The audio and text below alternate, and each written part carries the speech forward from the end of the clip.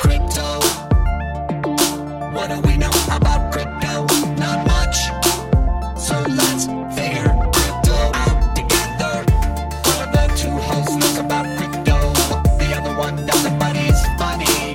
So let's have some fun and figure it out together. Welcome back, everybody, to another episode of What the Heck is Crypto? I'm your host, Steven. Adam is off this week. He's on his honeymoon. Congrats, Adam. Hope you had a great wedding. Let's just jump right into it. Another big week in the crypto markets. Wednesday was an especially turbulent day because it was the November FOMC meeting, and the Federal Reserve made history with a fourth straight 3/4 point rate hike. Now, the market initially traded up on the announcement of the hike. There was some language in the release that made it seem like the Fed was considering a pivot in their interest rate policy. And for the last month or so, I think markets have been trading up only with a good amount of hopium, thinking that the worst is perhaps behind us. And in the press conference that followed the release, Jay Powell just put all of those hopes to rest, in my opinion. Anyway, he was extremely hawkish, one of the most hawkish, probably the most hawkish I've ever seen him personally. And he basically killed the bulls' hopes for an extended stock market rally. As soon as he started talking, the market tanked, and we never really looked back. Now, what did he say in this press conference? Why did everything sell off so hard? So there's been this expectation that, like I said, the Fed's going to pivot. The rate hikes are going to stop pretty soon, or at least going to pause, and then we're going to take a step back and see how the economy's doing and give some wiggle room.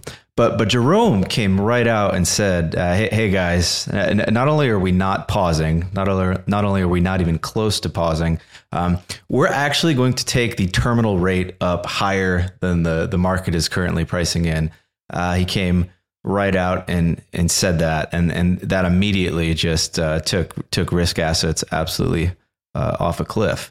Now, it's important to note that when you buy a stock, what you're doing is you're sort of paying for the discounted future cash flows of a company, and the interest rates that are prevailing in the market kind of dictate how much you're willing to pay. Now, if interest rates are 10% in bonds and you buy stocks, you're going to demand more than a 10% return in your stocks because that's a riskier asset class. And when interest rates were zero, people were willing to take 2, 3, 4%, whatever it was, return from stocks because there was no return in bonds. So a world in which the Federal Reserve is going to keep hiking rates probably through next year, as best I can tell. This is going to keep pushing bond yields higher and higher and higher. Currently, the 10-year bond is trading around 4.5%, I think, last I checked. And you may see that go to 6-7% by the time all is said and done. And if bonds are offering investors a 7% return on their investments, people are not going to go into the stock market and pay for a 7 or 8 or 9 or maybe even like 10% return with those yields. And as a result, prices in stocks have to keep coming down more. Other bad news for stocks is that it doesn't seem as though we've really priced in a recession yet, even though the market has gone down quite a bit.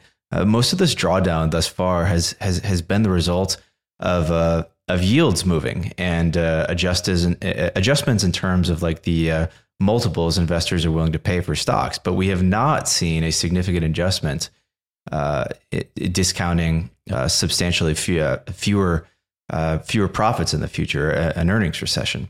So I think we've got this kind of a 1-2 punch looming on the horizon for stocks, higher yields and lower earnings. And because of that, we're going to see the stock market lower. Another big development that wasn't really talked about a lot. People were hoping that the Treasury was going to start announcing a buyback program yesterday. This would be bullish for risk assets.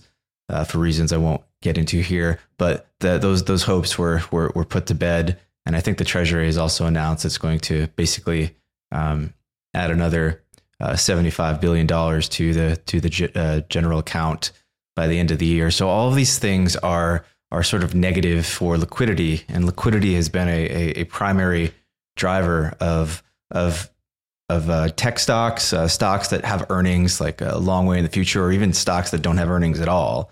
They're primarily driven by liquidity conditions.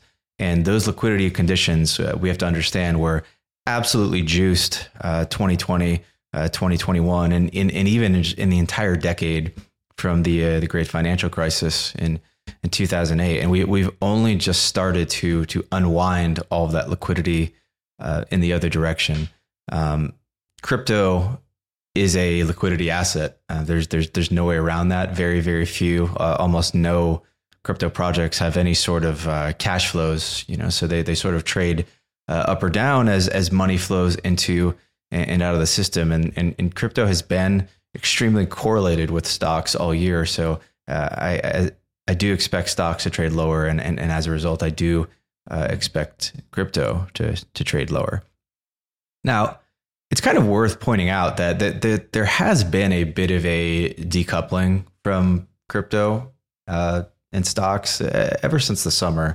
I think this is really evident if you pull up like a chart of Ethereum, which bottomed this summer, somewhere in the 800s, and is as of today trading nearly 100% higher, and will still likely be a solid 60-70% above its summer lows, even if the NASDAQ goes on to make new lows again over the next couple of weeks, which I think it will. So while I personally don't believe we've seen the bottom in most crypto assets, I think there is a compelling case to be made that perhaps Ethereum has bottomed, but most of the other coins will see new lows. That is my base case, but I am considering the possibility as a long-term crypto investor that this could have been the worst. I don't think it is, but I also don't want to get caught not holding any Ethereum in the event that I am wrong here. So I'm looking to start buying again my spot positions for long-term hold. Really hoping we get to trade down into the kind of mid 1300s region over the next couple of weeks or so. I think that's a spot I'm willing to start nibbling and start adding some coins for the long term.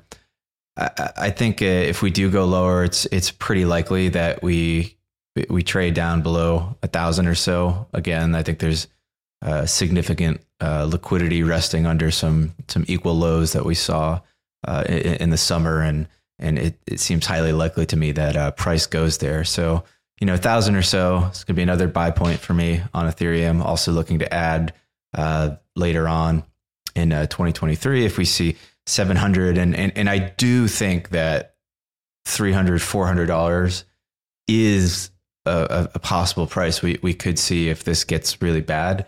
It's not my base case, but I will be keeping a good amount of cash on the sidelines in the event that happens. I think the base case is that maybe we trade into the three digits again. Decent chance we see sevens, and a small percentage that we do go really, really low. That would be a scenario where you see probably mid twos on the S&P. I think it's probably more likely S&P bottoms out around 3,000 or so, and that lines up pretty nicely to me with around a $10, $12, $13,000 Bitcoin price and $700 to $1,000 Ethereum price. But I'm just a guy talking to you on a podcast, and the future is complicated and difficult to predict. So that's why I prepare for all possibilities. That's why I am buying a little bit if we hit these levels, even though I don't think the worst is over. So hopefully that's some useful advice for you there. As for stuff within crypto, I mean, not everything in crypto is the same. And I do think a good case can be made now that some assets within crypto actually have bottomed.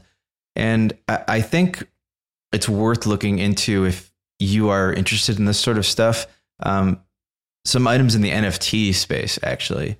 Now, 99.9% of this space is still, in my opinion, absolute trash.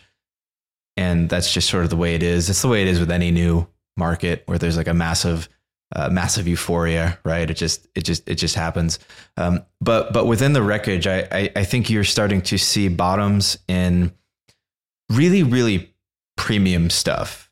So what do I mean by premium stuff? I think on-chain art, I'm not talking necessarily about like the profile pictures, your Bored Apes, but if you're not familiar, check out the Art Blocks collection. It was a just super hyped collection in the summer of 2021 when we had that crazy NFT bull run. So a lot of really crazy valuations, too much art was made, really flooded the marketplace with supply, and stuff went down real bad. I mean, some stuff is down just basically 100% at this point in the NFT market. But I do think some of these stronger Art Blocks projects have bottomed in. I mean, they've almost certainly, I think, bottomed in ETH terms. If you're new to NFT investing, typically NFTs are priced in the base asset of the ecosystem. So if you're buying Solana NFTs, they'll be priced in Solana. If you're buying Ethereum NFTs, they're almost always priced in Ethereum. A good example of this, I think, is the Fidenza collection by Tyler Hobbs. I think these are really cool. One of the kind of real earliest examples of digital art, cryptographic art, I should say, on the blockchain. These things were trading for insane valuations in 2021, and I think in the summer they bottomed around in the 40s or so, if I'm not mistaken. And today, last I checked, the cheapest item you could pick up was I think 85 or 90 ETH. So significantly more in USD terms, because 45 ETH at $1,000 ETH is $45,000. 90 ETH at $1,500 ETH is like $140,000 if my math serves me correct. So very compelling case to be made that I think a lot of this digital art has bottomed, certainly in ETH terms, but maybe even in USD terms as well. Sometimes in the bear markets, it's the frothiest sectors that get blown out the fastest, and NFTs did get blown out well before anything else. But the other side of that coin is that these things can also have the quickest chance at a recovery as well. Now, I'm not rushing to buy right now because I do think ETH is in a bit of like a mini bull market right now. There's a lot of hype around ETH, a lot of hype around the ecosystem. I do think we are going to get another kind of scary period where it feels really, really bad to buy ETH, and especially bad to buy NFTs. That's probably going to be the entry point for me. I'm probably going to want to pick up some of this art for the long haul. Really like Fidenzas. I would love to get a Fidenza. They are not easily accessible to the general population. They are pretty expensive, but there are some somewhat cheaper collections. I think Chromie Squiggles are really cool if you want to check those out. Really like Gazers. This is cool collection that actually changes in real time on the basis of where the moon and the stars are. So really cool concept there. Those are things I'm going to have my eyes on. I also really want to pick up another CryptoPunk. I really confident that like CryptoPunks are sort of like the Bitcoin of NFTs. They're so OG, and they don't have any of the garbage attached to them that a lot of other NFT projects do. And we're going to talk about that a little bit in the next segment here. But they're just very pure. They were created in 2017. Anybody could claim one by just paying gas. So you could have claimed a multi-million-dollar punk for, just a couple dollars back in 2017. And so it's this kind of like crazy origin story that Bitcoin has. And it's not really something that is being marketed actively. It's no like celebrities being paid to use them. There's no ads being bought. There's no even continued development in they just sort of are what they are, which is this like kind of really cool historic collection. And everybody who's like a original OG Ethereum person like really aspires to hold these things, and they've held up really well in the bear. I mean, they've been holding pretty consistently in the 60 ETH or so floor range for about 6 months now, and they've gone up pretty considerably in dollar terms since the summer. I really do believe that you're not going to be able to get a CryptoPunk for under $1 million US dollars at some point in the next few years, and it's pretty cool. I think risk adjusted investment if you have the cash to throw at that. And that is the problem, I think, with some of this NFT stuff, is that a lot of the stuff I feel most confident in is also incredibly expensive. But if we get $300 or $400 Ethereum, suddenly these things may come well into the reach of an investor with a decent sized crypto portfolio. So definitely something to keep on your radar there.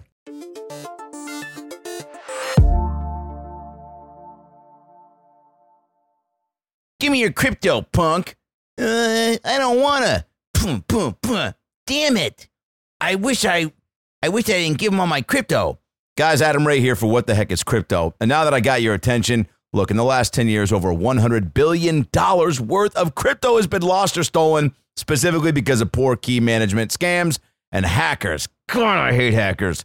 Forget not your keys, not your crypto. Software and hardware wallets both have the same vulnerability. A single private key that can be lost, hacked, or simply misplaced. It's our new sponsor, guys, here at What the Heck is Crypto, the ZenGo Crypto Wallet. It's a total game changer, bringing wallet security to a whole new level. Your ZenGo account is secured by 3 factors, which makes recovery simple and stress-free. After all, with no private key to steal, your crypto assets and NFTs are much more difficult to hack. Duh, there's a reason why ZenGo is able to claim itself as Web3's most secure wallet. Love that. ZenGo has it all. Multi-chain support, buy, trade, connect to Web3 apps, and store your crypto with Zen. ZenGo has a legendary in-app 24/7 live support with real humans. That rules. We don't want bots. We want realsies. Here's what you do. ZenGo is the most secure Web3 wallet out there and the best place to keep your crypto, NFTs, and assets secure. So if you want to get a part of this, which I know you do, because look, it's fully recoverable using their biometric recovery kit. Get started right now. Zengo.com/Adam and use the promo code Adam to get $20 back on your first purchase of $200 or more. That's Zen, ZenGo.com/Adam. Code Adam for $20 back on your first purchase of $200 or more. Terms and conditions apply. See site for details.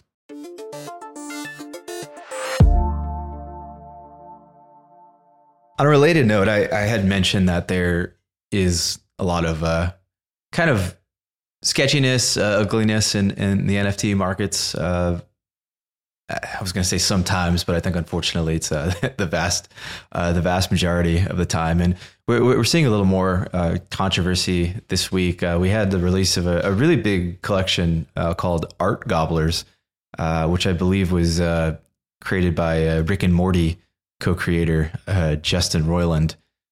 It's been the number one collection on OpenSea for the past week. I think it's done over 30 million in secondary sales this week alone. And I think it's a really fun collection. It's definitely got a bit of a Rick and Morty vibe to me. I'm a big Rick and Morty fan, and I think these things look cool.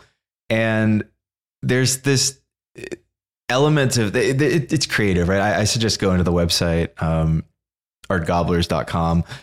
You can kind of draw your own art and mint it and like do all these sorts of like interesting interactive things with the project. So I appreciate like how creative it is and how it's going out there and trying to innovate on the NFT space, not just sort of dropping another cartoon animal profile picture. So good on them for that. And I mean, this thing is hot. I think the cheapest gobbler right now is 12.4 ETH, which is probably like a smooth $18,000-$19,000 or so by my rough calculations. So not cheap, but fun, cool project. But like I said, there has been a little controversy because a lot of people on Twitter talking about how all these influencers get these free mints. When you launch an NFT, there's this process called minting, right, where you interact with the NFT contract, and that's sort of how the NFT is created and put into your wallet at Genesis, like the very first time. And normally there's like a fee to mint these, and typically in hot markets, the demand just wildly outstrips the supply. And there's all these things that projects do to try to get whitelists to the true fans who want to buy these things, and so they don't sell them all to bots who are sort of exploiting the system and just immediately selling them. But in this case, and this is one of the things about blockchain, right? We can check the chain and see exactly who minted what and when and for how much. And some Twitter peeps were checking the chain, and they noticed that a lot of these art gobblers were being minted for free to a bunch of very well known NFT influencers on Twitter.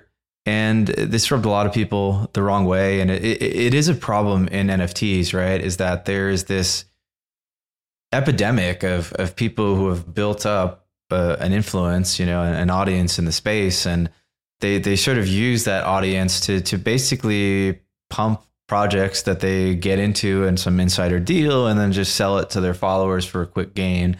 And often these followers are buying the top of the market, and they lose money. And it's a worthwhile discussion, I think, in the NFT community. If this is something that we want to just have constantly going on. There's a saying they say in poker, you can shear a sheep many times, but you can only slaughter them once. And when you just absolutely slaughter people over and over again with this kind of, it's basically insider trading. I know that NFTs are not technically securities, although I kind of feel like with the way crypto is, there is some distinction in my mind between NFTs and traditional art. It makes no sense to me to say that like traditional art is a security. But there's just something wrong with how we're doing this in crypto right now. It's not good to be in an environment where people are basically just engaging in these sort of zero-sum back-dealing schemes where people are like engineering exit liquidity from themselves on the back of influencers and their followers. That's not us building some new and interesting world. That's just like another version of financial engineering that we kind of hate on the Wall Street people for, but we're just sort of rebuilding the same system here in Web3. And it's not great. So what do you do about this as an investor? This is one of the reasons why I like CryptoPunks, because there is nobody like getting free punks and chilling them and dumping them on me. It's an established project. The distribution's already set. The community's already set. It doesn't rely on any marketing. There are no Ponzi-nomics attached to it. It doesn't have a coin. It's just very simple, and I can understand it. And the same thing can be said for a lot of these art projects that I mentioned earlier, and it's one of the reasons why I like those. I think in the future, like we are going to just see more and more and more projects being launched that are attached to actual brands. We talked last week about Reddit launching NFTs. I'm sure within the next few years, you're going to have Disney NFTs, and I think we already have Marvel NFTs, but NFTs for everything. It's just going to be an element of being a brand and something that you do. And that'll be a little bit more of a safe environment and in some ways for investors, because, when you're dealing with like an anonymous guy on Twitter who's launching an NFT project, that person has nothing to lose. They're hiding behind a fake identity. There's really no incentive for them to be a good actor. But, a company like Disney is not going to, tarnish its multi-billion dollar market cap and brand name by swindling users or doing, engaging in sketchy influencer practices or anything, the stuff that you see in the traditional kind of icky NFT world. So that's where I think we're going in the future. And last story of the week is related to that. We saw huge gains yesterday for a coin known as Arweave. And Arweave pumped because Meta announced that it was going to use Arweave in order to store the data for its creators' digital collectibles on the Meta has announced that they are going to start integrating NFTs into Instagram, which I think is a great idea and a cool idea. And this is just the future of what's going to happen here. I think this is like a limited release thing. It's not really out there yet, but you're going to start seeing it get rolled out. We've already seen that NFTs are a great way for creators to monetize. I think that concept has been proven over the last couple of years, and it's no surprise to me that some of the large corporations are getting in on this and figuring out how to monetize that, or extract value from that in some sort of a middleman way, as a Meta is doing with its users there. But what is Arweave? This is like an interesting project. It's a decentralized storage solution. Those of you who watch the hilarious, in my opinion, show Silicon Valley will remember Richard founded this company called Pied Piper, and Pied Piper was sort of this decentralized storage thing where everybody could store data on their phones or something. This is a similar project. I mean, there are a couple of projects like this in crypto. Arweave, Filecoin's another big one. Storj, I'm not sure if I pronounced that right. Storj. Never been sure about that one. But there is this kind of developing industry that people should be aware of, which is I guess I would call a decentralized web infrastructure. Now, what we have to realize is that crypto is a little weird right now. Ethereum especially is a little weird. This is less of a Bitcoin issue, but Ethereum, is running this, quote unquote, super decentralized blockchain, and it supports all these apps and everything. But all of this is running on traditional Web 2 infrastructure, right? Like when you connect to the Ethereum network, you're often running through a node that is just kind of controlled by a centralized party. You access decentralized applications on .coms that are not decentralized. Those are obviously centralized services. All these web apps typically use hosting services. They use the Amazon cloud. So there's all this infrastructure that is just running on top of a centralized web, but supporting this decentralized blockchain. So as the future goes on, I think obviously the community wants to move towards decentralizing all of the layers of the tech stack.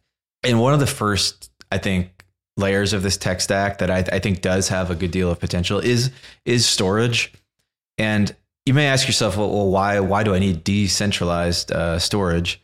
But I think a good example of this is NFTs, right? It's kind of weird to say, hey, here's this NFT. It's decentralized. It's a non-fungible token on the Ethereum blockchain. But oh, by the way, the file for the art is stored on Amazon Web Services, and I can delete it at any time I want, right? So that's a weird kind of world to be in. So I think it's interesting and cool that Meta, recognized this, that having digital collectibles is kind of silly if the digital collectibles are stored on centralized web. And so I think it's cool that they are planning to integrate this project. And I remember back in 2017 when we started first rolling out some of these decentralized web applications, and it seemed like a pipe dream that was a long ways away at times where any of this stuff would actually get used for anything, and it wasn't just a hype. So great to see. Good on you, Facebook. I am personally not buying into this pump yet. I mean, I think it pumped 60% yesterday. It's a big move. I don't want to hold a lot of altcoins right now. I do think that we're in for a little bit more pain in the near future. But this is one of the areas I think that I want to dig a little more into as we reach the end of the bear market. And I think that you as a crypto investor should be aware of not just decentralized storage, but all of the layers of the Web 2 sort of tech stack that we want to move into Web 3 and be centralized. I think this could be a big narrative over the coming decade. The technologies that support the infrastructure itself, it's a little less sexy, I guess, than some of the coins that sit on the front end that you interact with, or NFTs. But it is a critical element of the ecosystem, and one that I do expect a lot of money to flow into. Especially because I think with stuff like storage, like with Arweave, you can really construct tokenomics that drive the token price upward. Like like Arweave, I believe, requires you to use the Arweave token to purchase and pay for that storage. Obviously, the more users, the greater the demand for the token, and then the token appreciates. So you can actually see a path to what makes the token go up, as opposed to something like Bitcoin, where you're like, well, why does the price go up? And it's just like, people buy it. Do you need it for anything? No, it's just, it's like a digital gold and people buy it. It's okay. Maybe that works. But I think a lot of people coming from the TradFi world are going to really be able to wrap their heads around the infrastructure stuff, the projects with tokenomics that like have actual value accrual, because it is analogous to them of the stuff that they're used to investing in, stuff like in the traditional tech world, traditional stocks, where you have companies, you have earnings, and you can sort of make financial models, and you can wrap your head around that kind of stuff. Anyway, I'll wrap that for today. Hope you guys enjoyed this, yet another solo comedy-free episode of What the Heck is Crypto. But hope you learned something. If you have any questions for me, feel free to shoot me a message on Twitter. Give me a follow there. I'm always tweeting stuff. Some of it is serious analysis once in a while. But you can find me there at Steven Cesaro, StephenCesaro on Twitter. Thanks for listening, guys, and I will see you next week.